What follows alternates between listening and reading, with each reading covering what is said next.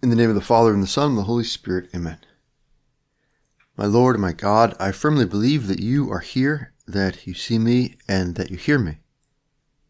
I adore you with profound reverence. I ask your pardon for my sins, for the grace to make this time of prayer fruitful. My Immaculate Mother, Saint Joseph, my Father and Lord, my guardian angel, intercede for me. As we continue this journey of Advent, preparing for Christmas, the coming of our Lord as the child, Bethlehem, we read from the prophet Isaiah in the first reading of today's Mass of the beautiful promise of our Lord's coming, the incredible potential for change, growth, improvement that we have, Lord, in you, in your presence and in your redemption. Isaiah prophesies, "The desert and the parched land will exult, the steppe will rejoice and bloom. They will bloom with abundant flowers and rejoice with joyful song. The glory of Lebanon will be given to them, the splendor of Carmel and Sharon. They will see the glory of the Lord, the splendor of our God." The Holy Spirit here uses images from nature to get across to us this wonderful promise of our new life in Jesus, the wonderful potential that our Lord comes to bring to the world. And they're images of beauty and of a great renewal, a great change from barrenness to fruitfulness, from a certain dryness or infertility to a great bursting forth of life and fertility. The steppe will rejoice, the parched land will exult. They will bloom with abundant flowers. They will see the glory of the Lord, the splendor of our God. The imagery moves from nature, the things of nature, to us, to human beings. Strengthen the hands that are feeble, make firm the knees that are weak. Say to those whose hearts are frightened, "Be strong, fear not." Here is your God. He comes with vindication. With divine recompense, he comes to save you. Then will the eyes of the blind be opened, the ears of the deaf be cleared. Then will the lame leap like a stag. Then the tongue of the mute will sing.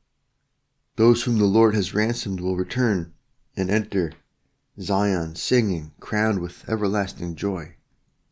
They will meet with joy and gladness. Sorrow and mourning will flee.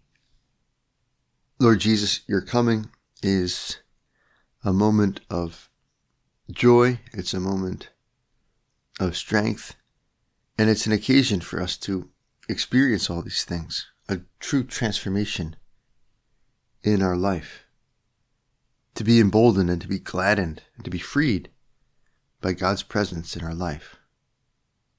And perhaps to summarize, for the purposes of our own prayer, for the purposes of our own spiritual life, this kind of promise of transformation, this promise of healing, strengthening, basically comes down to two truths, two core principles that we believe in as Christians. The first is that God is all-powerful. God exists, God is real, the creator of heaven and earth. And as creator of heaven and earth, he's infinitely powerful. God can do all things. I believe in God, the Father Almighty. And the second is that God is good. And so therefore God wants to use his power to love, to make things better, and specifically to help us, his children. As we look forward to Christmas, these are the core truths that should shape our minds and our life. God is all powerful. God can do all things. God can change all things. And God is good. God is my Father. God loves me in his Son, Jesus Christ.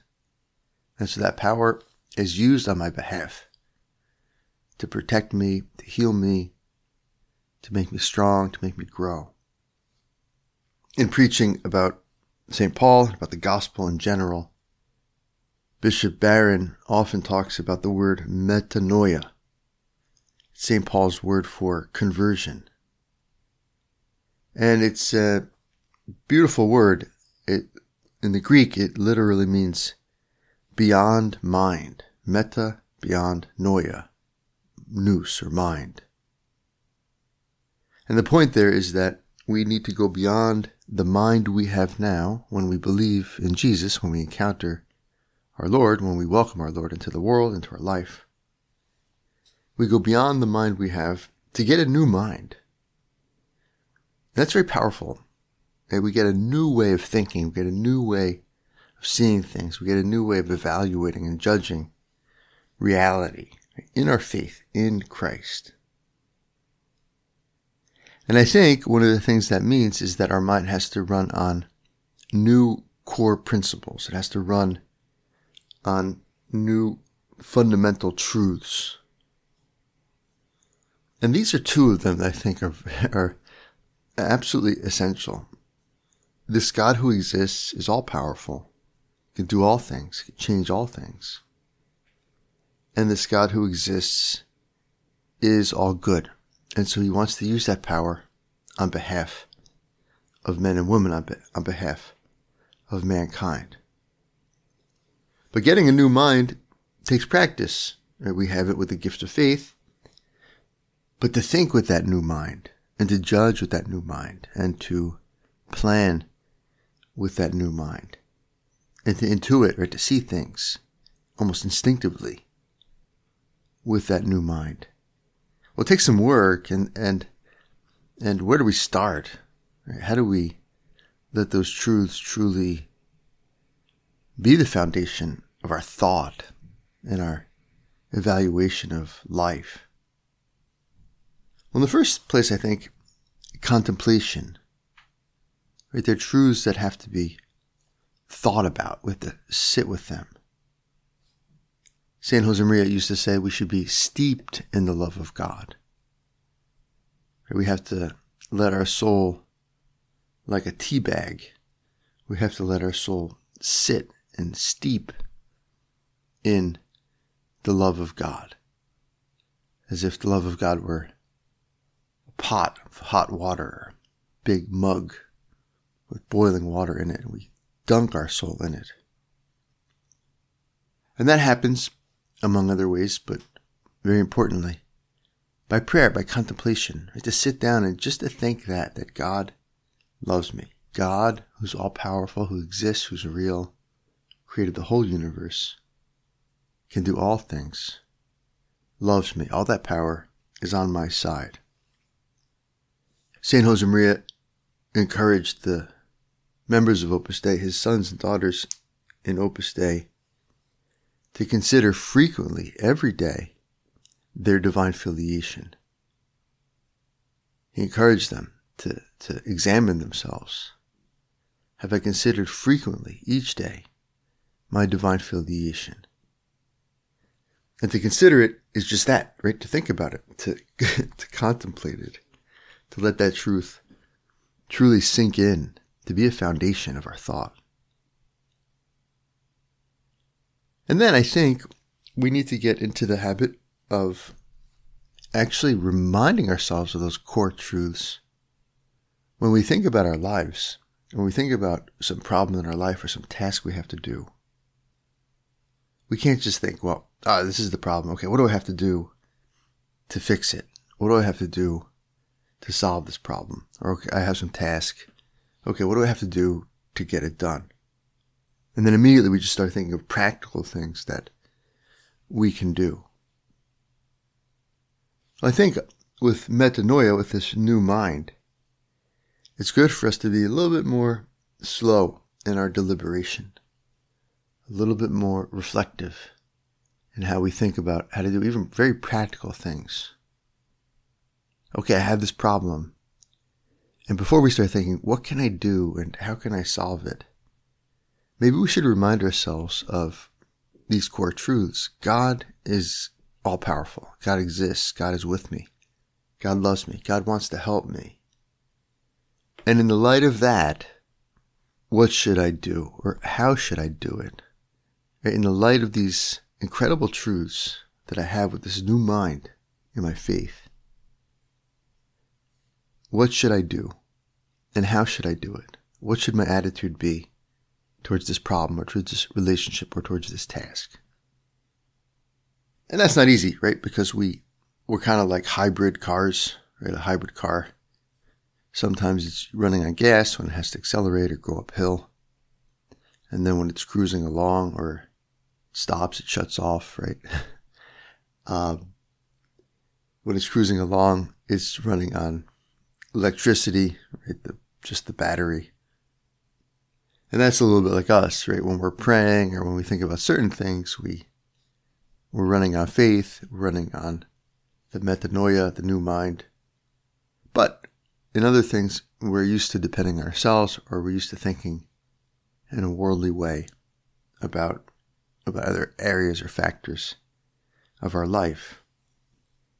And so whether you prefer electric cars or you prefer traditional engines, in the spiritual life, we want one fuel source. We want one power source. We want one source of deliberation, which is our faith, which isn't to say we don't think humanly, practically, but we think humanly, practically, influenced on the faith, based in the faith, grounded in those principles of our faith. God is good, God loves us, and God can do all things. God is all powerful and is with us. After having us consider this incredible power of God to change things for the better, the liturgy in the second reading encourages us to patience, to be patient with God. Be patient, brothers and sisters, St. James writes to the first Christians. Be patient, brothers and sisters, until the coming of the Lord. See how the farmer waits for the precious fruit of the earth, being patient with it, until it receives the early and the late rains. You too must be patient. Make your hearts firm, because the coming of the Lord is at hand. Do not complain, brothers and sisters, about one another, that you may not be judged. Behold, the judge is standing before the gates. Take as an example of hardship and patience, brothers and sisters, the prophets who spoke in the name of the Lord. And patience is important because when we look at those principles we just considered, revealed to us by the power of God to change things, to make things better, and His willingness to do so, we might mistakenly think that with faith we can kind of manufacture a response from God at will, and a response from God according to our will.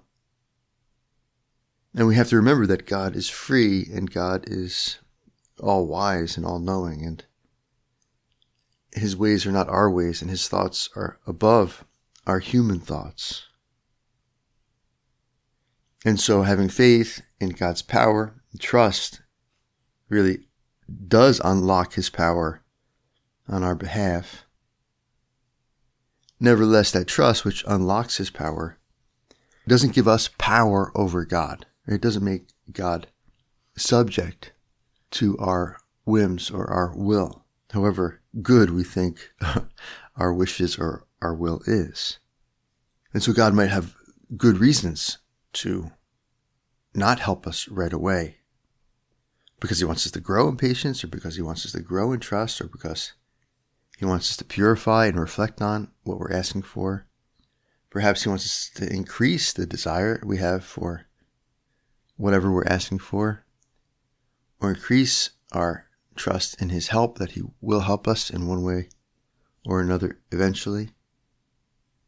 And so God has many reasons in His own wisdom and for our own good, for our good, for delaying, for not coming right away to our help with that power, with that love of His for us.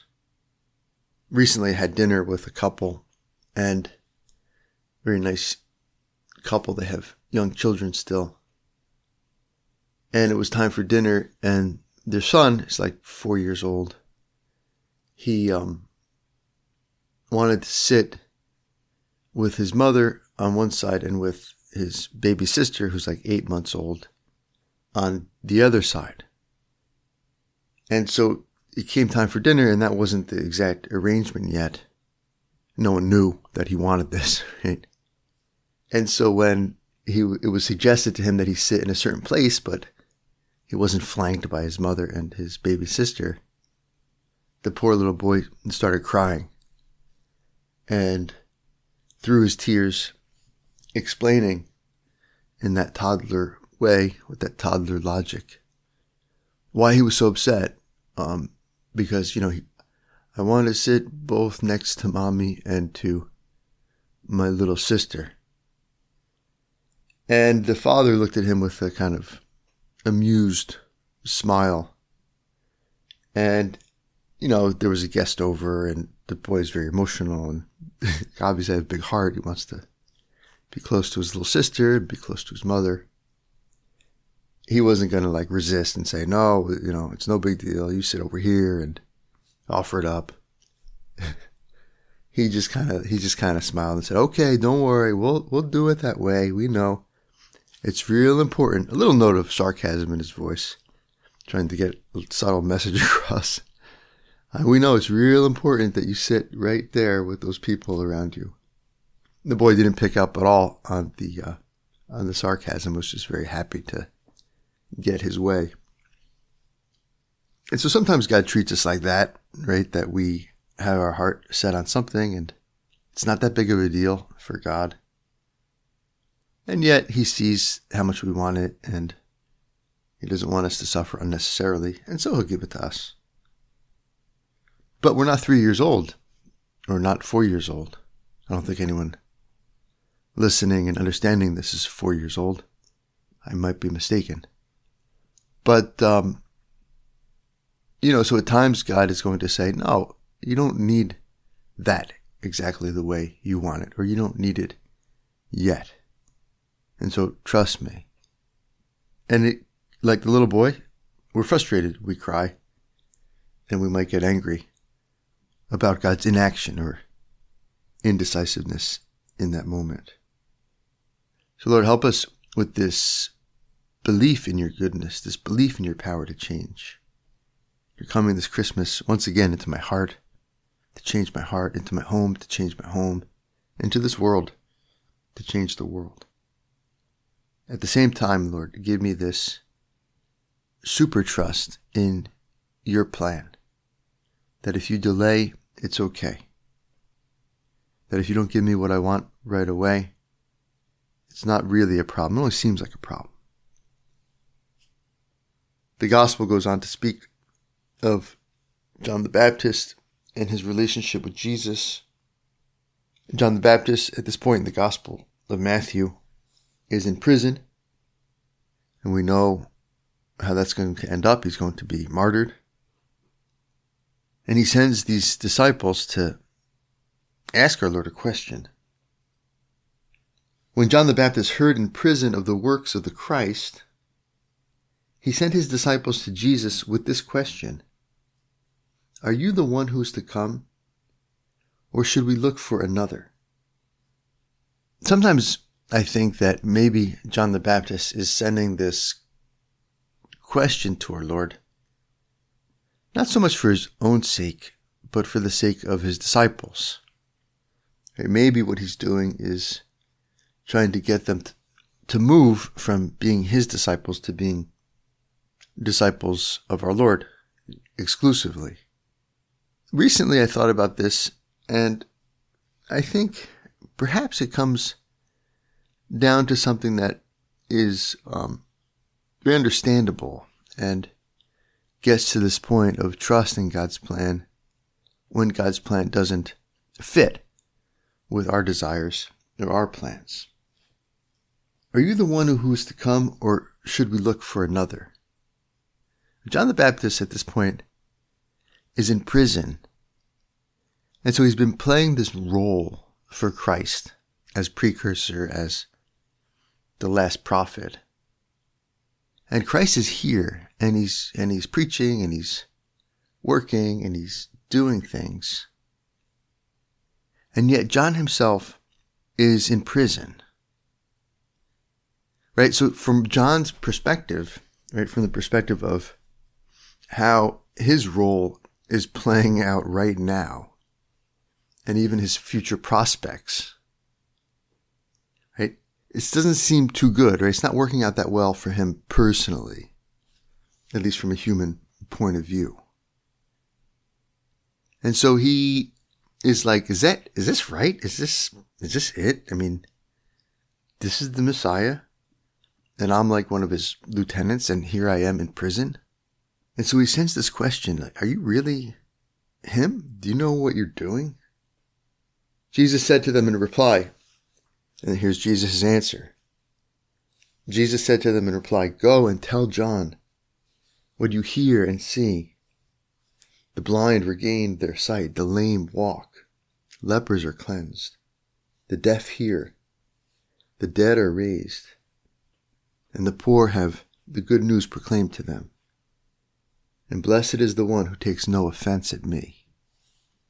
And so our Lord, in this beautiful answer, says, look, I'm doing things that only God can do. I'm doing things that were predicted in the prophet Isaiah about the coming of the Messiah. As we read in that first reading, here is your God. He comes with vindication, with divine recompense. He comes to save you. Then will the eyes of the blind be opened, the ears of the deaf be cleared. Then will the lame leap like a stag. Then the tongue of the mute will sing. And Jesus says to John through those apostles, go and tell John what you hear and see. The blind regain their sight, the lame walk, lepers are cleansed, the deaf hear, the dead are raised, the poor have the good news proclaimed to them. And this is very important, right? The miracles of our Lord, the historical reality of Jesus' life and of Jesus' miracles, very important aspect of our faith. And the further we get away in time from the gospel, the more we have to consciously and deliberately remind ourselves of this, that Jesus did these things really and truly on our earth. Jesus of Nazareth, true man, true God, yes, but the divinity was hidden.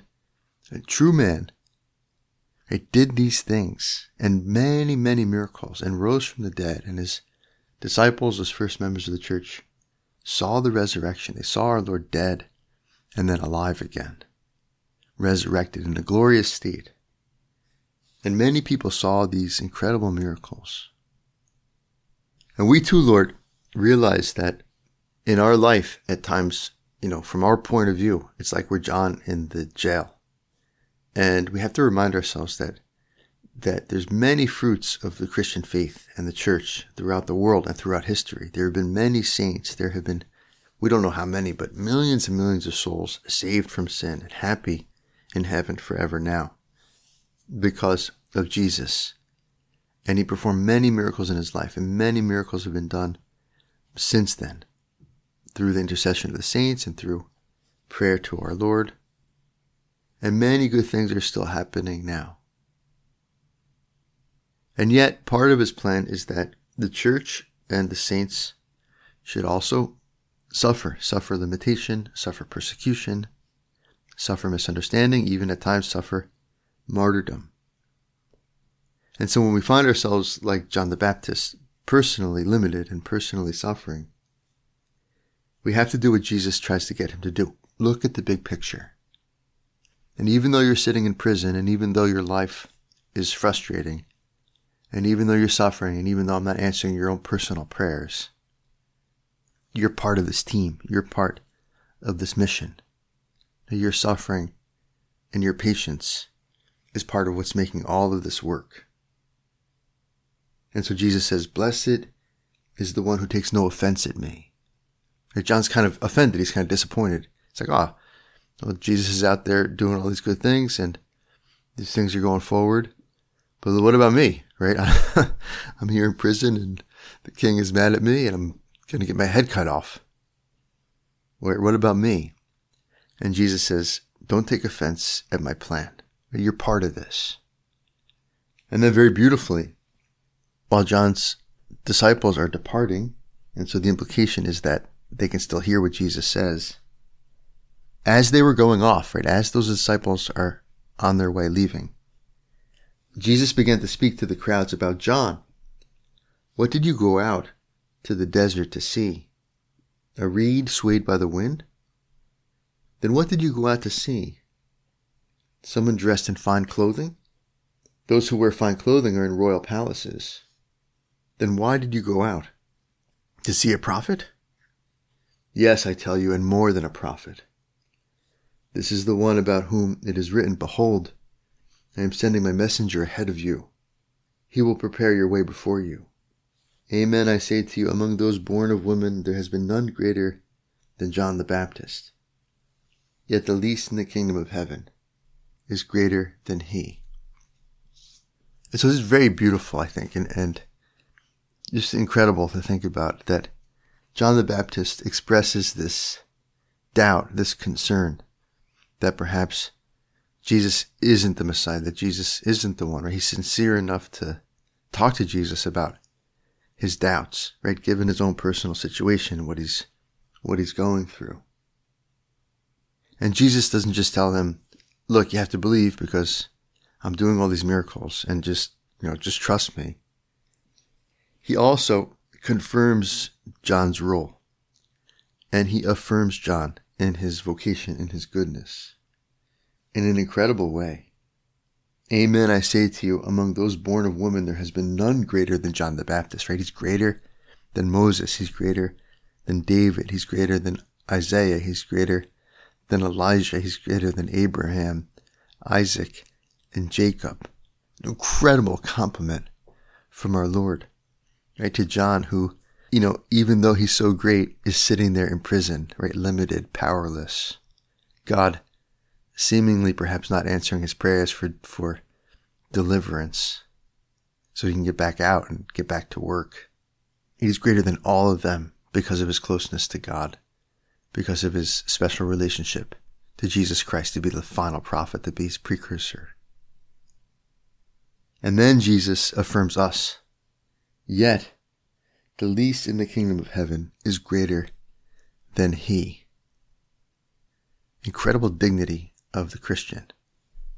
Incredible power we have to be like God, to take God into the world, to be instruments of these wonderful spiritual changes that God wants to bring about, of these wonderful spiritual miracles of conversion, that we, with our apostolate, help people to walk again who morally were limping, and help people to see again who were spiritually blind, and help people to hear the word of God, the gospel, through our friendship and our apostolate, our evangelization. And people who are morally and spiritually dead come back to life because we bring them to God. We bring them to the sacraments. We bring them to the faith. The least in the kingdom of heaven is greater than he, because, Lord, because of our baptism and because of the sacraments, your life in us, we're closer to you than even John the Baptist was. And so we wait with joyful hope in this Advent season, the coming of Jesus. We wait patiently, as we just read, but that doesn't mean we're passive. We know that God wants to move in the world, and he wants to move in the church through us. So we don't just sit around waiting. At the same time, we're impatient to get to work. We have a patient impatience. Lord, you count on my initiative. You count on my knowing what's right and wrong. You count on my love to get to work, to start making things better already, now. Show me, Lord, the ways that I can be patiently impatient for your coming through my own initiative, my own freedom. I can open myself with an active waiting so that when you do come, I'm already moving, I'm already ready to take the ball and run with it. We go to Our Lady. These are great days to pray to Our Lady. We just celebrated the Immaculate Conception, and then Yesterday we had the Feast of Our Lady of Loreto. Tomorrow we have Our Lady Guadalupe. And all of Advent, right, we see Our Lady waiting for our Lord and yet already loving him in her womb. We go to her, Our Lady, our hope. Help us to patiently wait for the Lord, and in the meantime, to reflect on ways that we can be ready for the changes he wants us to make, and perhaps already start making them. I thank you, my God, for the good resolutions, affections, and inspirations which you have communicated to me in this meditation. I ask your help to put them into effect. My Immaculate Mother, Saint Joseph, my Father and Lord, my guardian angel, intercede for me.